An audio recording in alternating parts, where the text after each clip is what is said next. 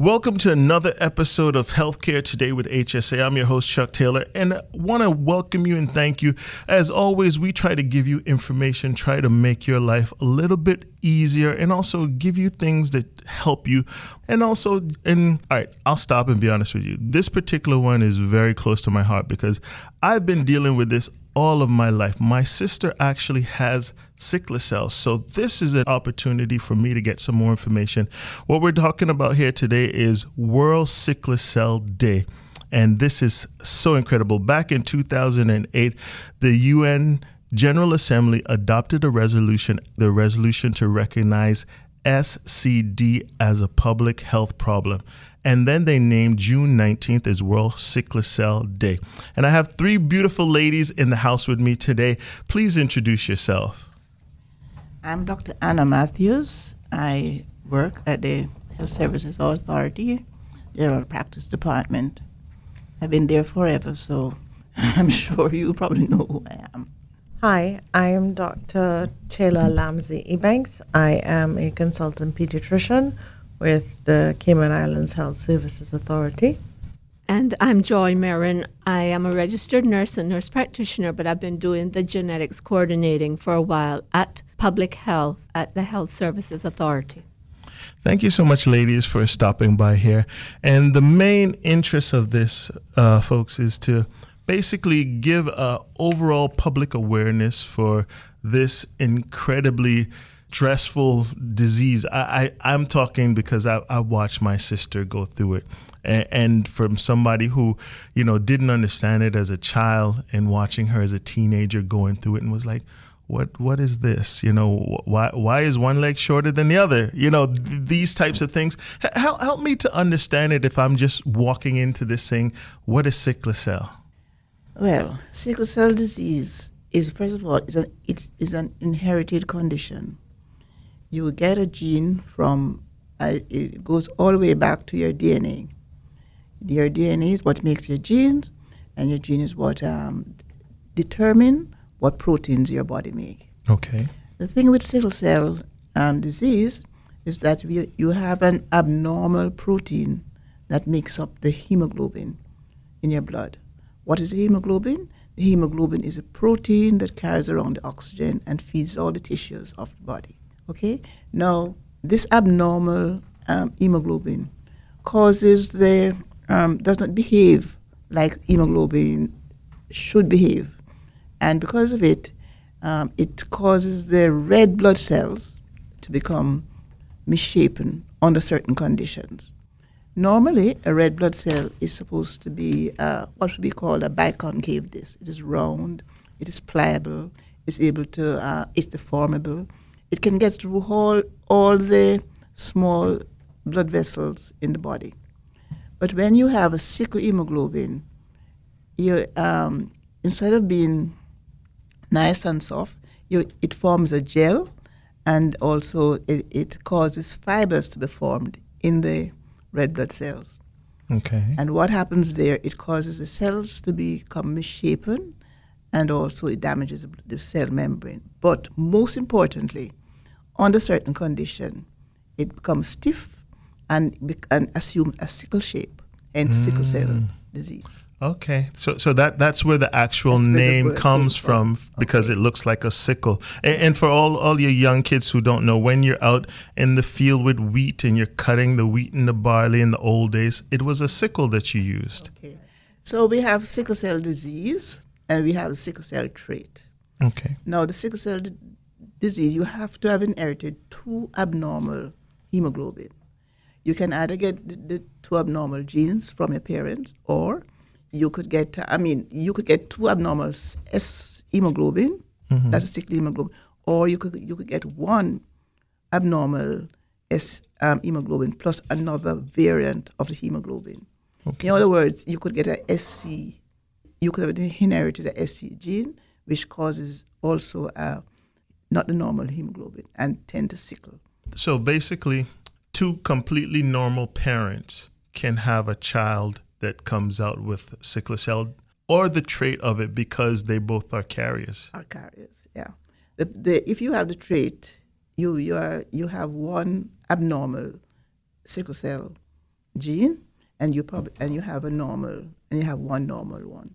So what you have is your genetic marking then is a AS rather than SS. Remember, you said you inherited one gene from each parent. So you have one good one. Well, shouldn't say one good one. But one normal one. A normal one. One sickle one. Okay. And all that is caused by just a substitution of one amino acid in the protein chain for another one. That alters the whole structure of the protein and hence the hemoglobin that the red cells carry around. Okay. To make it, because we're talking about a sickle cell, to make it more understandable, we'll say SC Day because we're talking about sickle cell day. Just so you're understanding, sickle cell disease and sickle cell day. Just so you have a clearer understanding. Because it's abnormal, the red blood cells are normally round and flexible, and this sickle cell disease makes it a stiff. Under certain, what happened? They start to sickle under situations where there's low oxygen, or if there is what they call acidosis, or or some certain other stresses. But they are at first they're quite pliable. They'll come back to normal under the right condition. But after a while, they become irreversibly sickled. So if you look at the blood film, you'll see some cells that are shaped like the sickle. Okay. You ladies on the professional line have been dealing with this a while, understanding it. For me who see it but didn't understand and still don't to a varying degree. Well, we hope you'll understand by the time we finish. Exactly. That's what I'm hoping for, because I just spoke to my sister just a few days ago, and we call it an episode. She just went through an episode. And I was like counting. I was like, okay, you just went 2 months, 3 months, on the third or to the fourth month, 11 days to almost 2 weeks, you're out. Is that a normal cycle that we're looking at? Well, I don't think we have any set cycles, It's really an individual thing. Right. And what I noticed that she's using quite modern terms. We used to call this painful crisis. Okay. Now we're told that we should call it painful episodes, because nobody should reach a point of crisis. Right. But tell that to the people who are suffering from it and who are experiencing it. Right. Okay. It is just severe, sudden onset of acute pain that they can't manage, they can't ameliorate in any way. Exactly. And one of the things that, as we keep talking, Miss Joy, I know you were telling a little bit tell me about how you relate to sickle cell. Okay, well, my job is basically coordinating patient. Dr. Lamsee on my left here, she's a pediatrician. Well, when we do newborn screening, which we aim to do at HSA, but also at CTMH doctors and at Faith Hospital in Cayman-Brac. So, and those are the places where babies, born here in the Cayman Islands at this time. Of course. So it is offered not just sickle, but we do a newborn screening, which covers many other diseases as well. But if any of the patients come back with sickle trait or sickle disease, then that is where, if it's disease, the doctors and I would counsel the patient. If it's the trait, then I go ahead and counsel them, and the doctors do counsel them also. But that's one aspect of, because I do other disorders things as well. So an early intervention into the possibility of understanding that this newborn has a trait to continue on, so you're aware of it. As a pediatric doctor, how young can you check for this? Well, we do it at the newborn screening. So 2 days of life is when we do the investigation at this point in time.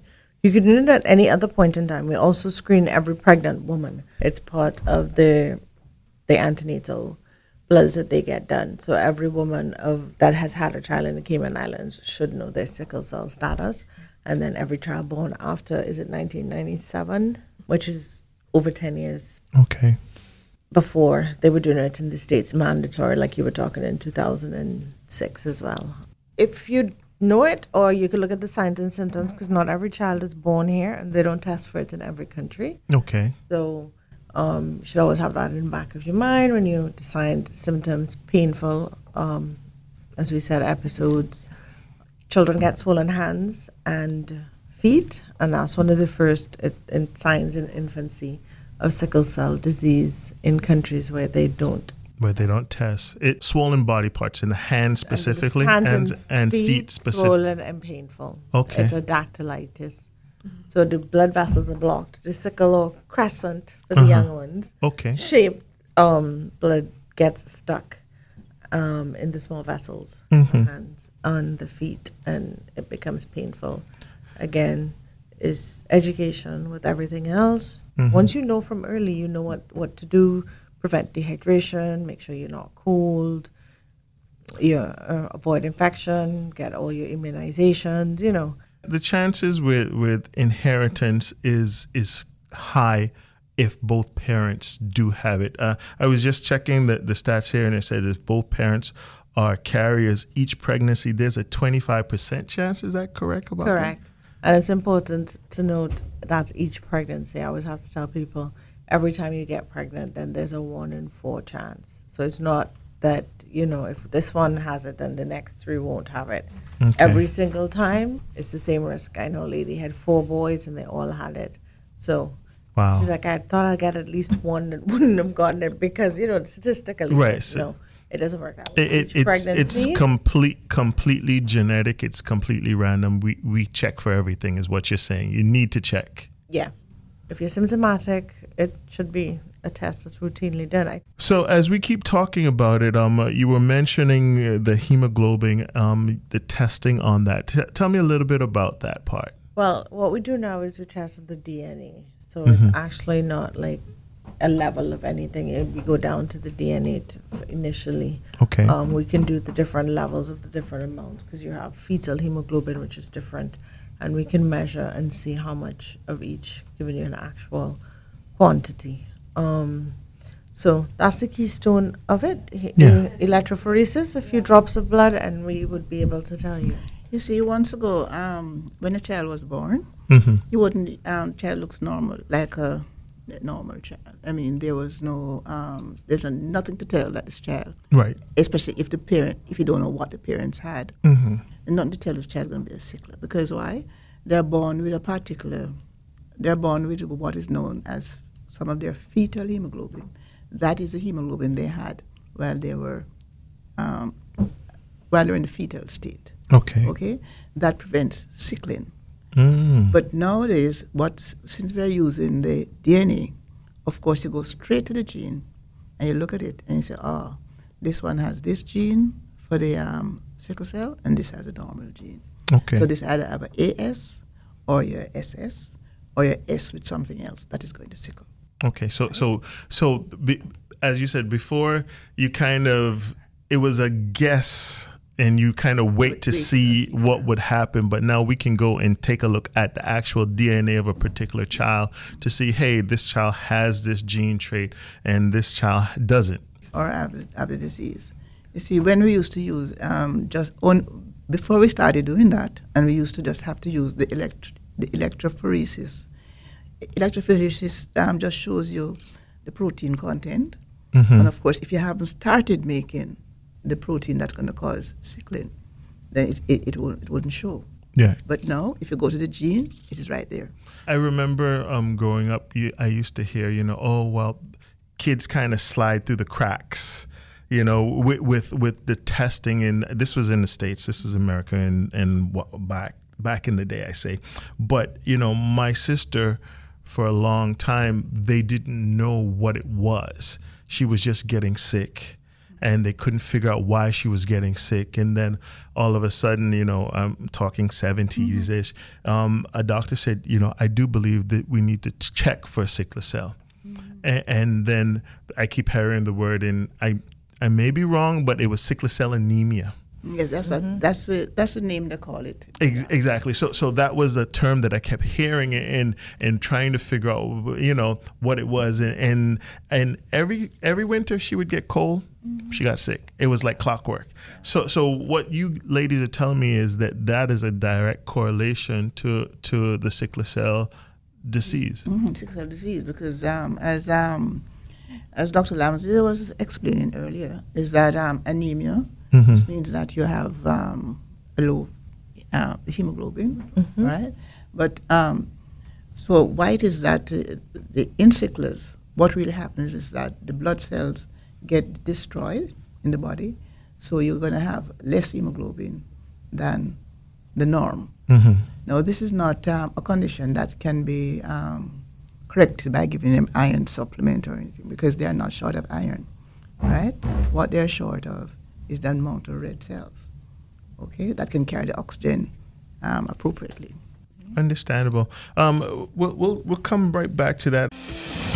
Keeping you up to date with information you can use. Bobo 89.1 FM.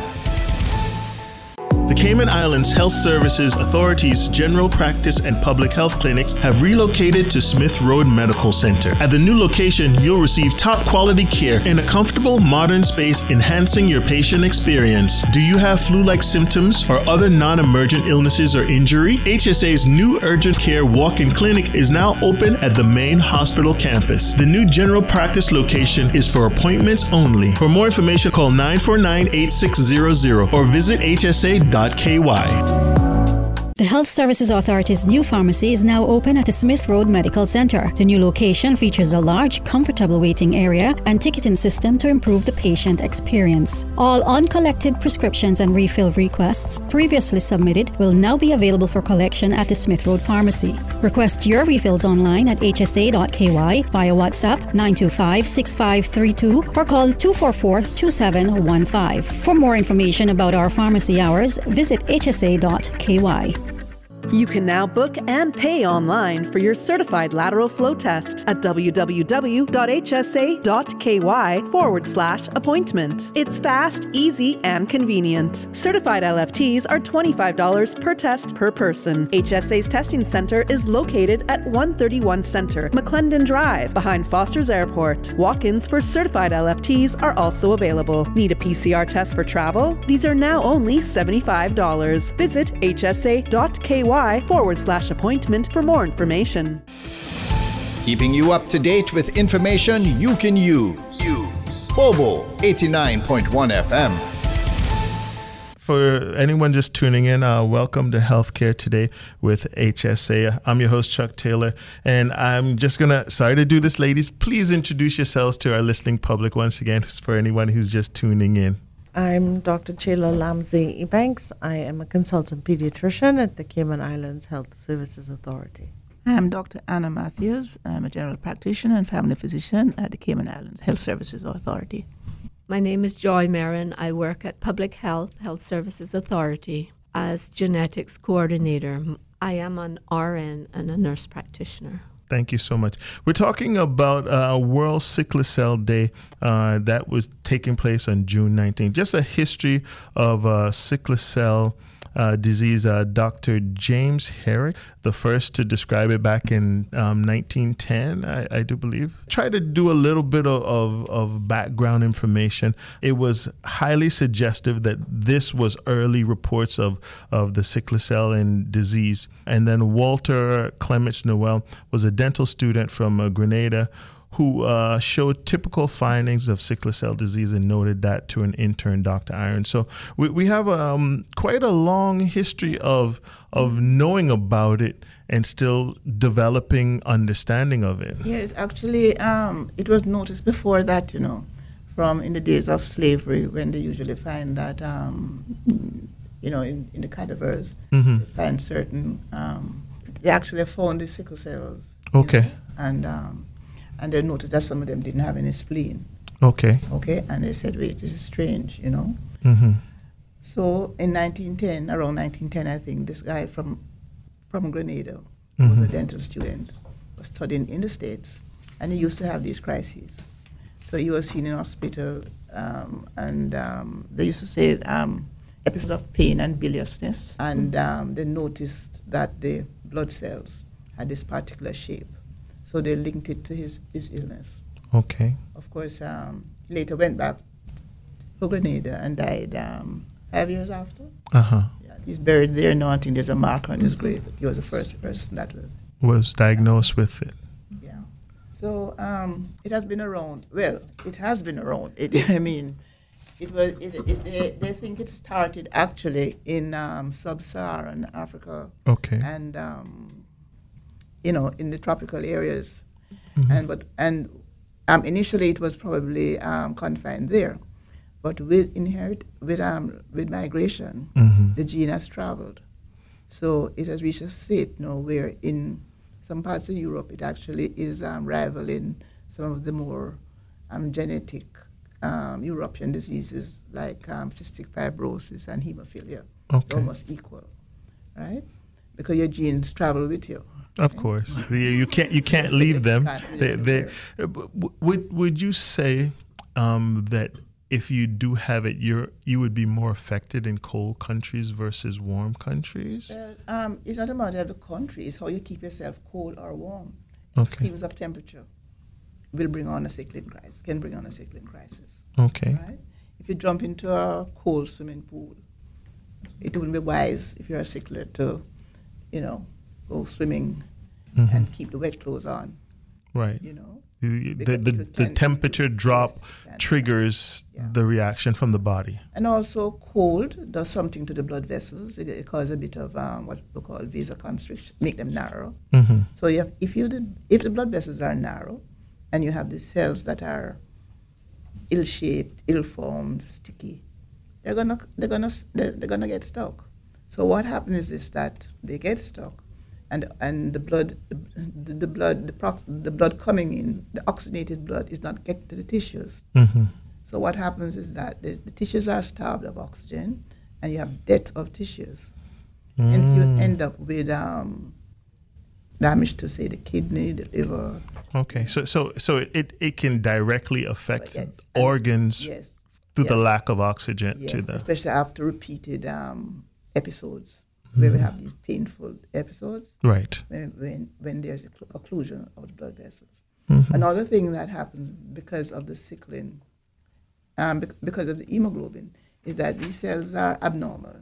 Okay, they are not nice and brown, as I mentioned. They are probably coarse and ill-shaped. So the body sees these as bad, especially the spleen, and does a culling, picking out these bad cells, right? You also have hemolysis of the cells because the membrane hemolysis meaning breaking of the red blood cells, okay? And that is what causes the anemia.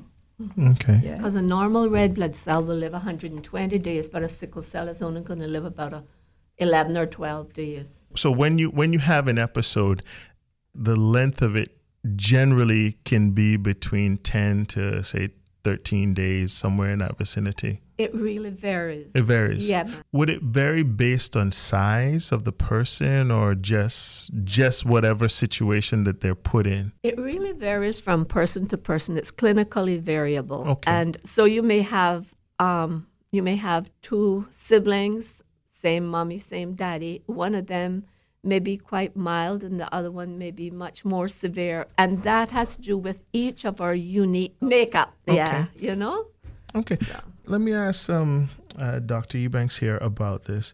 How much children are born with sickle cell? Just kind of. I mean, you hear, well, mom have it, dad don't, and the cross reference, and we've been screening and checking this for quite a few years. So, is there a positive change you've seen in it? Right now, we have 44 persons known to public health. We've been testing since 1997, and 1 in 2 babies, are born each year with sickle cell disease. And the percentage of sickle cell positive births between 1997, when we started testing, and 2021 has varied from 1.9 to even as high as 8.4 each year. 5.4% of all the births have either sickle or sickle cell trait. Mm-hmm. And the frequency of the trait is lower than that's been quoted generally for the Caribbean, which is about 10% for AS, so we're about half of that. Okay. Do you think it may be because the rest of the Caribbean aren't testing as aggressively as us? I've traveled quite places, and very few places are as technologically advanced medically as us. That's a point, but especially in the Caribbean, and in the Caribbean, yes, Cayman does enjoy a high standard of healthcare. Right. So that's also possible. It could be. But in Jamaica, it's also I think it's 10%. Okay. Of the population carries the gene. That doesn't mean that the 10% have the disease. It's just carries the gene, right? And the importance of testing, right, to see if you carry the trait, is that lots of persons will have the trait and don't know that they have it. Okay. Okay. And if you are interested, if you are thinking of having a child, it's good to know what your possibilities are. Right. Your probabilities. Okay. And so for my listening public, please do get tested. If you're planning on tying the knot and having kids, know your genetic makeup a little bit. Would you say that is kind of the... Yes, it's good, because you remember now that Cayman has become quite cosmopolitan. And sickle cell is a worldwide disease. It's no longer confined to sub-Saharan Africa and the tropics. Okay? So you might meet somebody who has a trait, and you might have the trait, neither you know, and then you're surprised. Right. That you have a child who's affected and you don't know what to do. Okay? So that's one of the things, that's one of the good things that we have, that we can know in advance. Also, we were taught back in the day that if you have the trait, you're normal, you're fine, you have no problem. That is not true. Because what we have found, anecdotally most times, that people with the trait still do have some of the symptoms, some joint pains, and and sometimes, under certain circumstances, they can actually have these painful episodes that we know, that we have talked about, that occur in the persons who are affected with the disease and not the trait. Also, there are certain things that are characteristic of the trait. Dr. Lamsee will tell you more about the children with the trait, what they do and what happened to them. Okay. I'll just say that you have heard stories of these athletes who dropped down dead on the football field and what have you. Right. They probably had the trait, they don't know, and they're exposed to extreme heat. Pushing the body to the limit. Yes, so they tend to be very heat sensitive. It can cause sudden death. Okay. Also, there are certain kidney conditions, and particularly kidney cancer, which is specific to the persons who have the sickle cell trait. So we have to tell you to look out for things like blood in the urine, and so it's important that if you have the disease after the first 4 months of life, 4 months or 2 months, you'll know. But if you have the trait, you won't know. Right. It's and Dr. Lansing, I just want to jump in here. Acute and chronic and trait, for children, how do you see that? How of course, I know we test here, but suppose someone is bringing a child in here and all of a sudden they see these things and they're wondering what's going on. How can they be more sure? Well, testing, of course. So goes back to the genes and testing, the genetics of it. And we're lucky every pregnant woman gets tested and every child born here. So we are very aware. And that's what I was also kind of alluding to. The world is still in this crisis, this world pandemic. Overall, every day there's something new. But if you have a pre-existing condition, this compounds it. So and from how I'm hearing, say I'm an adult in my 20s, I'm past that newborn stage. I've never been tested, and all of a sudden I'm start having these. It could be something related to sickle. Yeah, more than likely trait at that age group, because you will have a crisis. We do see there can be occurrences, but they are rare. Okay. So usually within your childhood or infancy, you would have figured it out by that time. Sick. It's one of the things you do test for any child that turns up anemic. routinely screening, you should have a CBC done, and that should pick up every child as well if you happen to not be born here. Okay. And so we have a pretty good track record of finding the issue from how I'm hearing the conversation going. Can we treat it? Yeah. Here you've alluded to my next question. What is the treatment? What is the go-to? Okay, so there's no cure, so there's nothing that we can give you at this point in time, and it would heal. Everything, you would still be taking medications. If you get transplant, you need to prevent rejection. So you're on medications anyway you look at it. So the key is pain management, of course, and fluids, keep hydrated. There is a drug that was recently introduced, hydroxyurea, which has been a godsend to sicklers. What happens is when you're a fetus, you have fetal hemoglobin. And what the hydroxyurea does is it increases the amount of fetal hemoglobin that you have in your system, thereby decreasing the percentage of sickle. Yeah? I think it's over 30% sickle is when you usually would become, you're prone to symptoms and to getting episodes. So hydroxyurea has revolutionized. Of course, nothing in life is free, so it was initially a chemotherapy drug, so to be aware of the extent of it. And so everything has its price, and you still need to monitor. With the young kids, the frequent bloods can be rough. Okay. And for adults, is it available for adults also?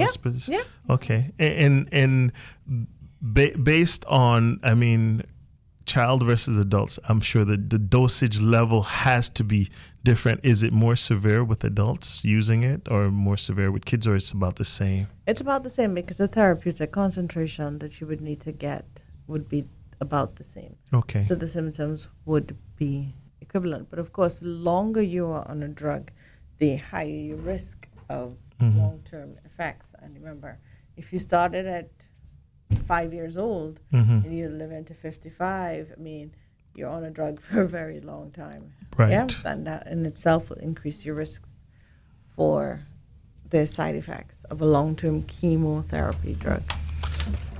2 or 3 other drugs out now that take some part in the anti-sickling of the cells. Right? They either prevent them from forming these fibers that reshape the cells, or they increase the oxygenation that the cells get. All right. Okay? The thing is this, that we don't have them here. All we have now here in Cayman is hydroxyurea. Okay. There's L-glutamine as well that it is used. You know, I think it could be available, but it's extremely expensive. What I just say that I don't think that what we have. All we have is hydroxyurea just now. Okay. So and cures are supposed to be coming. They are doing experiments. Because it is a single gene, so that makes it a perfect candidate for gene sequencing and medication based on that. And that's what I was going to ask, because we're talking about a single cell, you know, that is damaging, to say the least. I mean, we know a fair enough about it.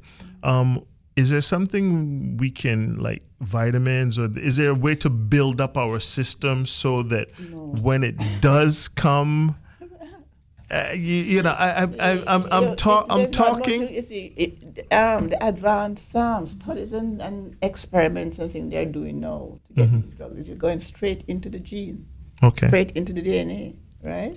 What they're trying to do now is introduce drugs that will shut off the gene that makes the bad protein, and stimulate the one that makes the good protein, the hemoglobin. You know, so of course that hemoglobin F, right, which is the one that you know. In fact, I tell you what, you have some people who you might find very rarely though that who are sicklers, have sickle cell disease, and they're almost asymptomatic.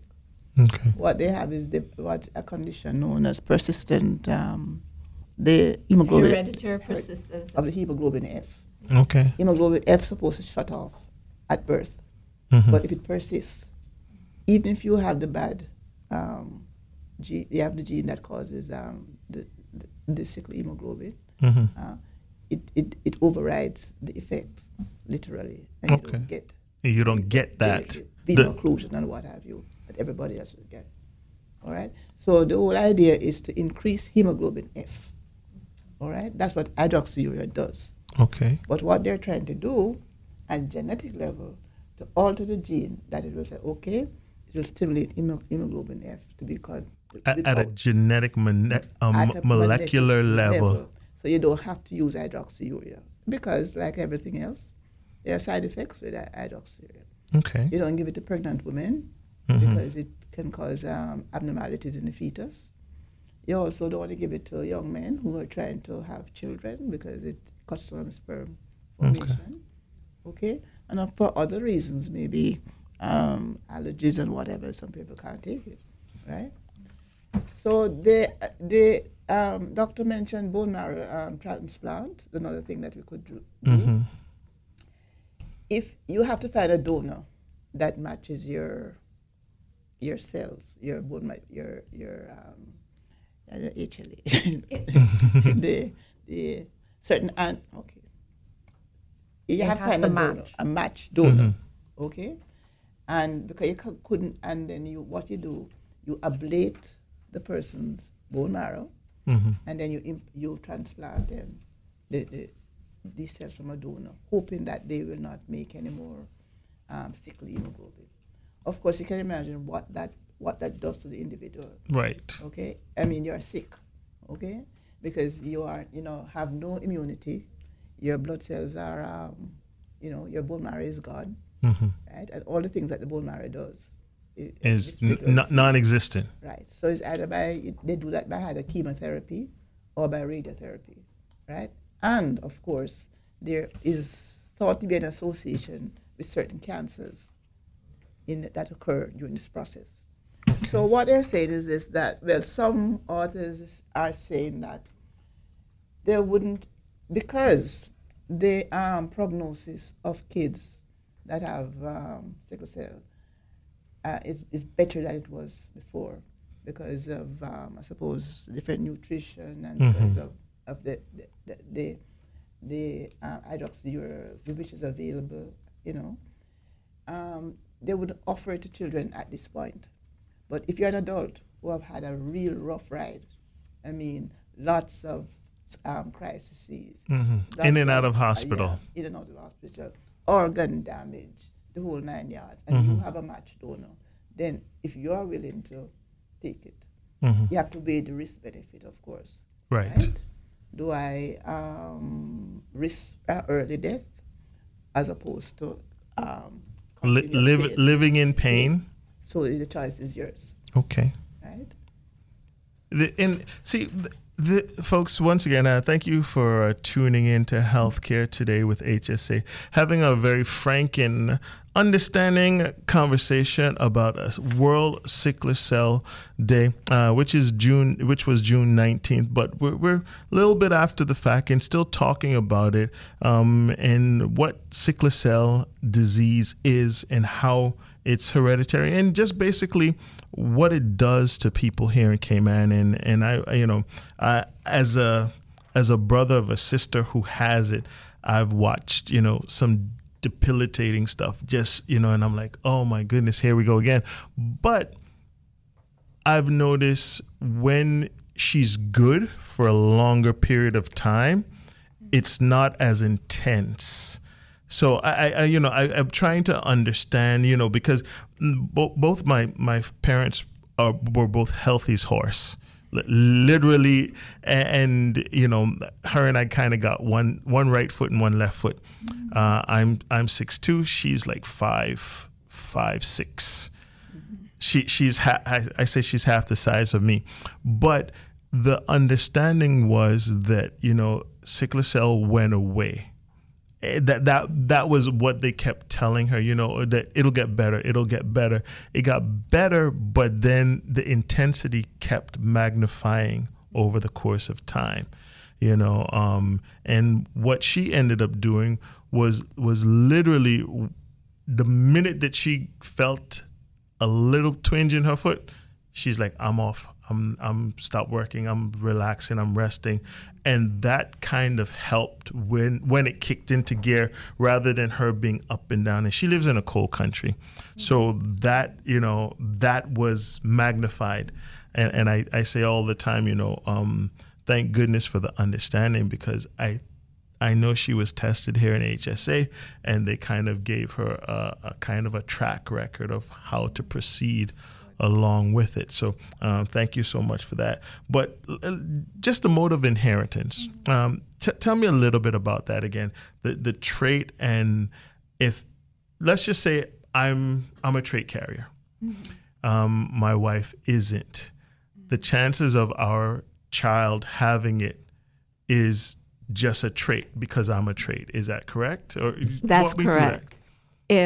If one parent has the trait and the other parent doesn't have the sickle trait at all, with every pregnancy there is a 50% chance of the child having the trait, or a 50% chance that the child is completely free of it, but no chance of disease. And that is something when we do the newborn, when we counsel the parents when the babies are first born, and if they come back having the, we share that, and we say to them, make sure that when your child starts reaching adolescent years, that you let them understand how this works, and that if because they have the trait, if they choose another, person who also has the trait to have babies with, then there is that 25% risk of having a kid with the disease, 25% chance the kid is completely free, 50% chance that the child has the trait. Doubles that you will have the trait. Wow. I mean, yeah, not exactly doubles, but I know when we're talking, and folks, please understand, we're talking genetics, we're talking, so it may or may not. It just depends on the family, depends on the people. What is really important, really and truly, is to find out if that person that you plan to have babies with, does that person also have the trait? If you have the trait, and to remember this, like the doctors have said before, that S is one of the most common types of sickle, yes, and we have that, here.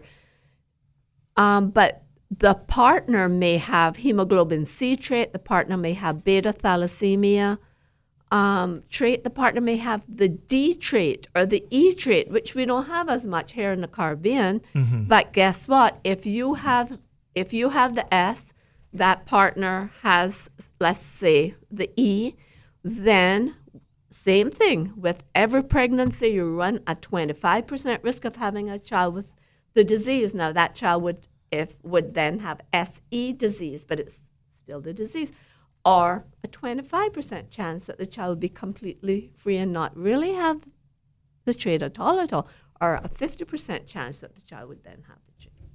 Okay. But there's more than 400 different types of hemoglobinopathies. Okay, and so that's why it's really important that every person who is of childbearing age should know their sickle status. And both of these good doctors here have shared that already. It's really important. Know what your sickle status is. And for me, if I walk into HSA and I said, we're thinking about having children, we want to check out our status with sickle cell, how was that process? How would I go about doing that? Yeah, it's just some blood you have to see. Well, more than likely you have to see a physician to get an order. Right. And once you do that, it's pretty simple. Simple test. Yeah. Yep. Okay, excellent. I'm thinking, it's a long process. We're waiting, and it's as simple as drawing some blood and putting it through the sequence and the system, and finding out. Once that happens, do we look at like the family tree, the background? The old status used to be like, know someone's family to know if they had any history of some complication. Well, you have to talk to Miss Joy here, because she does all the not only sickle cell tracing. She does the newborn tracing covers that we do at the HSA. Okay. Covers a whole lot of other diseases. So okay. If you have somebody, she'll be able to tell you. But yeah, every time that I do genetic counseling for baby or a pregnant lady, whoever, I draw a family tree and I say to them, okay, say it's a woman that's pregnant. I say, okay, if you have the trait, then it would be a good idea. And I would then know that she has or doesn't have sisters and brothers. So it would be a good idea to share that with them. It's not my place to go to those persons. It's I say to her, it would be a good idea to let them know that you have the trait, because if you have the trait and both parents are the same, if they're full, then it would be a 50% chance or more that their sibling would also have it. Okay. And they may have other kids. They may have a kid that was born somewhere else. And so then we say to them, okay, if this child is born with this, you should get that other child tested as well. You mentioned something about your sister. Whenever she feel a tingling, she go and rest. I think that is there's a real reason behind that, although she probably just knew it intuitively. Because when you're under stress, the stress hormone comes out, the hormones in your body that respond to you in stress, and they do cause narrowing of the blood vessels. Okay. So, of course, if the vessels are narrow, and whatever else is there happening at the time, that would just accelerate what they call a venous occlusion. Okay. And, of course, the pain comes on then. I understand. Right? So just relax and cut down on those hormones. Right. So people tend to develop little ways in which they can ameliorate, these problems. They see it earlier, but you can't stop it. But you can kind of manage it in some sort of way. Hopefully, and you'll start managing it at home. The other downside of sickle cell disease, or at least back in the day or in the past, I think doctors are more educated now, or are more aware of what sicklers really go through, is that people don't seem to understand another person's pain. Right. And they were seen at times as like being drug seekers or hypochondria or hysterical, But as some of the persons that we have the support group said, whenever they reach the hospital, you must know that there's nothing else they can do for themselves. Right. Because some of them don't really want to go to the hospital. Right. I always... We have to learn to be more sympathetic and find out what works for the patient. Right. Because they're the one who are feeling the pain. I'm afraid that their pain threshold is extremely higher than most. Yeah. But because I talked to her extensively about it, and she's like, it's a dull pain. Yeah. And I'm like, okay, explain it to me. She's like, imagine somebody getting a butter knife and shoving it into your skin and just digging. And I'm like, wow. You see what they have, most sicklers live in pain. There's chronic pain that I call background noise.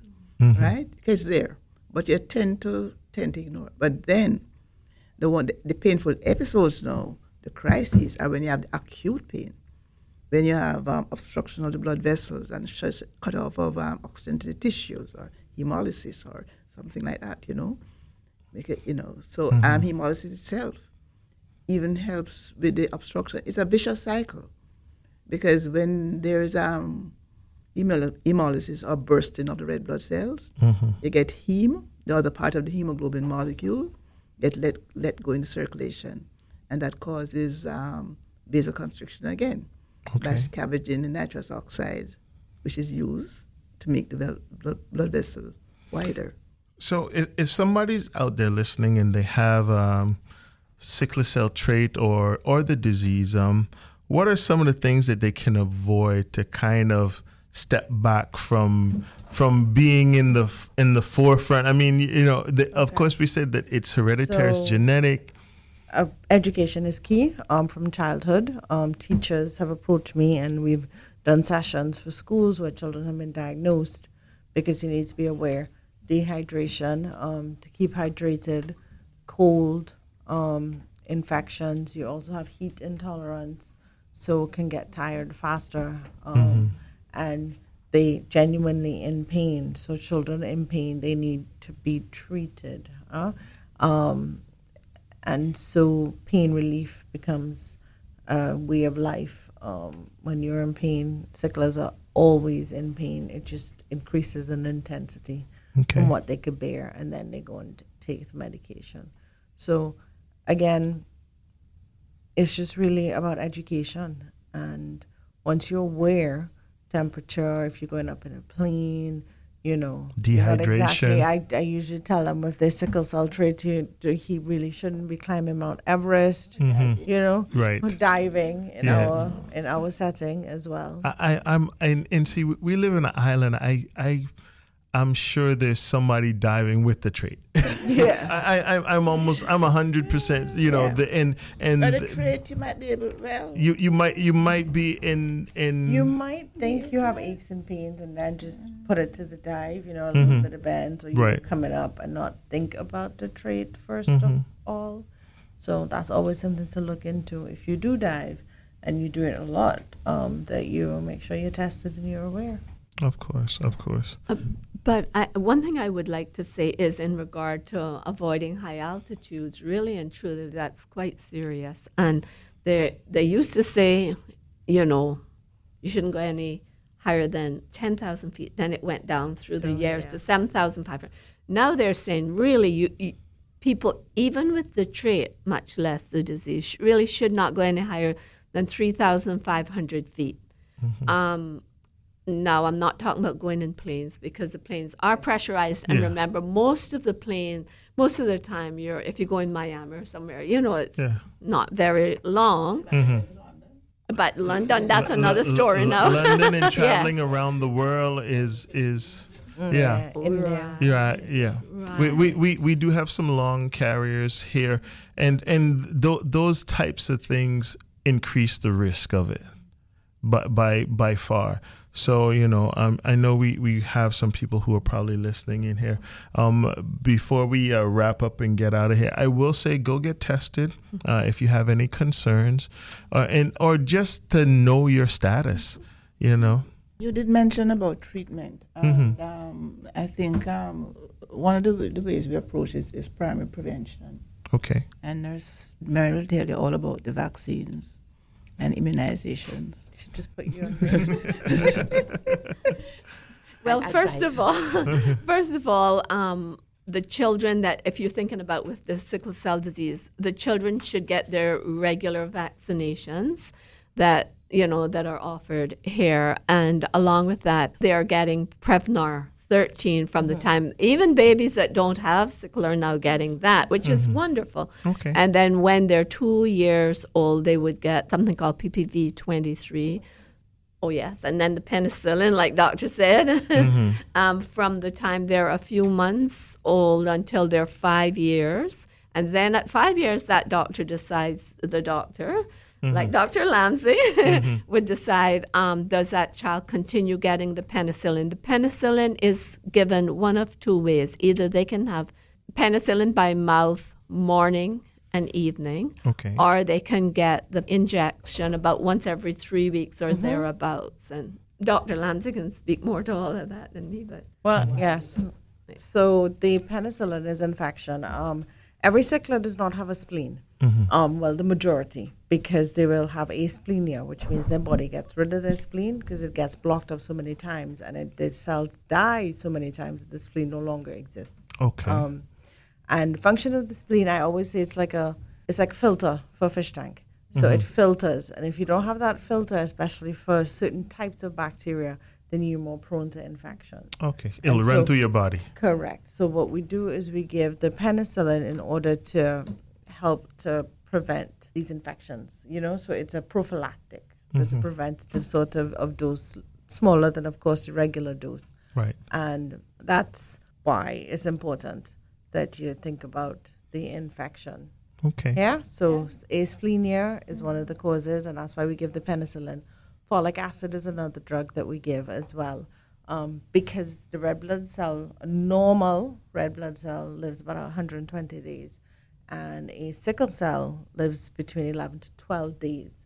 So they obviously are making a lot more than the regular person, and so you support them with that particular vitamin. Okay, so folic acid will help increase the red to over the course. Well, it's one of the building blocks. Okay, so building blocks. It gives you more substrate. It gives you more. Hence why pregnant women are supposed to take folic acid. You see, I learned something. A neural new tube every day. defects is really why pregnant women, and it really should be on it before you get pregnant. So anybody of childbearing age that wants to have children or is thinking of having children should include folic acid in their daily regime. Okay. And it's not really for sickle. That one is the neural tube defect, right? Which is a defect. But it has an extra. But it helps. It is a building block, Okay. DNA synthesis. Excellent. And Dr. Nams mentioned the spleen, right? Sometimes the spleen doesn't get rid of itself. Sometimes we have to get rid of it because we've had to operate and take out the spleen because it swells up, and that's one of the things that parents have to be aware. Education, like we said before, so you check your child, it grabs all those and it gets fat, cells. it gets stuck, and it swells. Okay, and, then that's an increased risk for like trauma. So that can rupture, and that would be a lot of blood loss. So that's one of the things you teach parents. You look for the yellow eyes, make sure they're not dehydrated. You know how to check for a spleen, at least in the first 3 years of life. I would say if you're going to have problems with your spleen, it's going to happen within the first 3 years of life. Right. And then you make and because the child can't really talk and articulate at that time, you have to be extra vigilant by looking at these symptoms to be aware. How to feel and be aware of your child. Excellent. And we have to think about the emotional aspect of being ill. Every day you wake up, you're ill, right? It's a chronic illness. Like our chronic illnesses, it takes a toll on you mentally. So we have to consider that. And of course, even the stress and the depression that can come with it can start the cycle of sickling. So we have to be very aware of what is out there. Sickle cell is quite a complicated and seeing it for so many years and now hearing it broke down in a very scientific, understandable way. I hope whoever is out there who needed this information, please take it and run with it. Talk to HSA, get the information you need because the information is key. Ladies, thank you so much for stopping by here today. I look forward to having another conversation with you. You've been listening to Healthcare Today with HSA. My name is Chuck Taylor. Keep listening here. It's Bobo 89.1 FM. Keeping you up to date with information you can use. Bobo 89.1 FM.